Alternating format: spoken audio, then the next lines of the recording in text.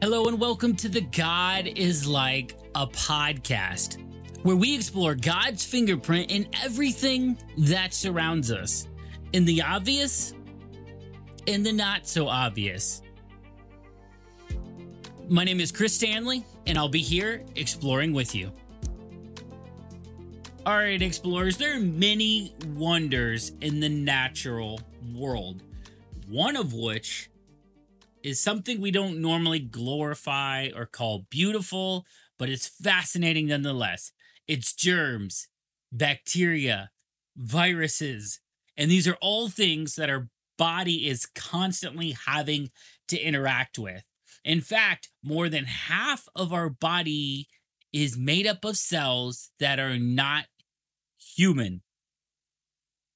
Did you catch that? More than half of our bodies are made up of cells that are not human. So this bacteria, virus, fungi, and lots of other things are interacting with our human cells and are actually a part of us on our body.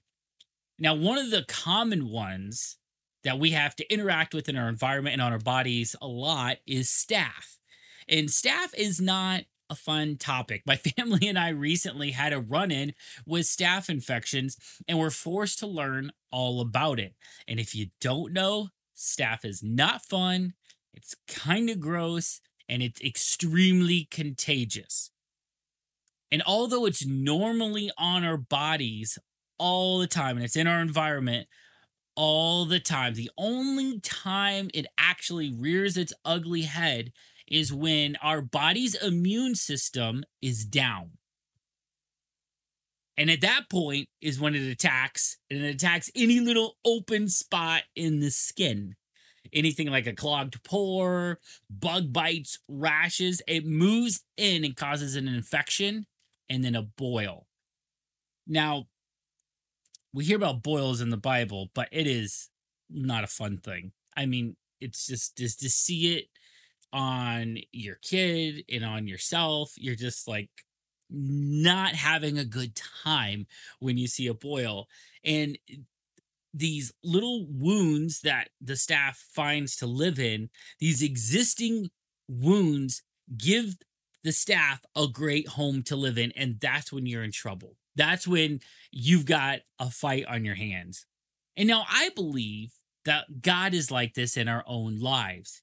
He's always around us, whether we acknowledge him or aware of him or not, just like staph. He's always interacting with us, and often he's waiting for a moment of weakness when our flesh and its immune system, spiritually speaking, is down before he moves in. In 2 Corinthians 12:9, my grace is enough. That's all you need. My strength comes into its own in your weakness. Once I heard that, I was glad to let it happen. I quit focusing on the handicap and began appreciating the gift.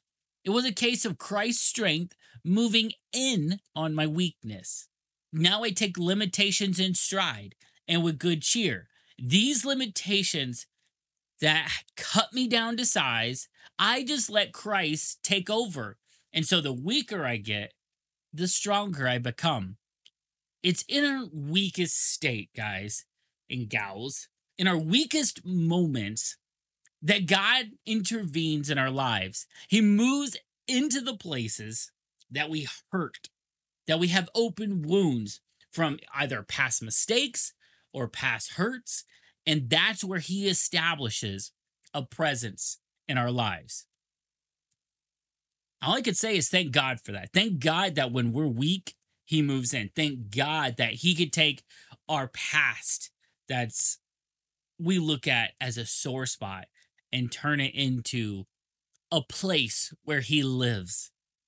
Just like staph infection waits for our immune system to be down, so too does God wait for our moments of weakness to enter our spots of pain.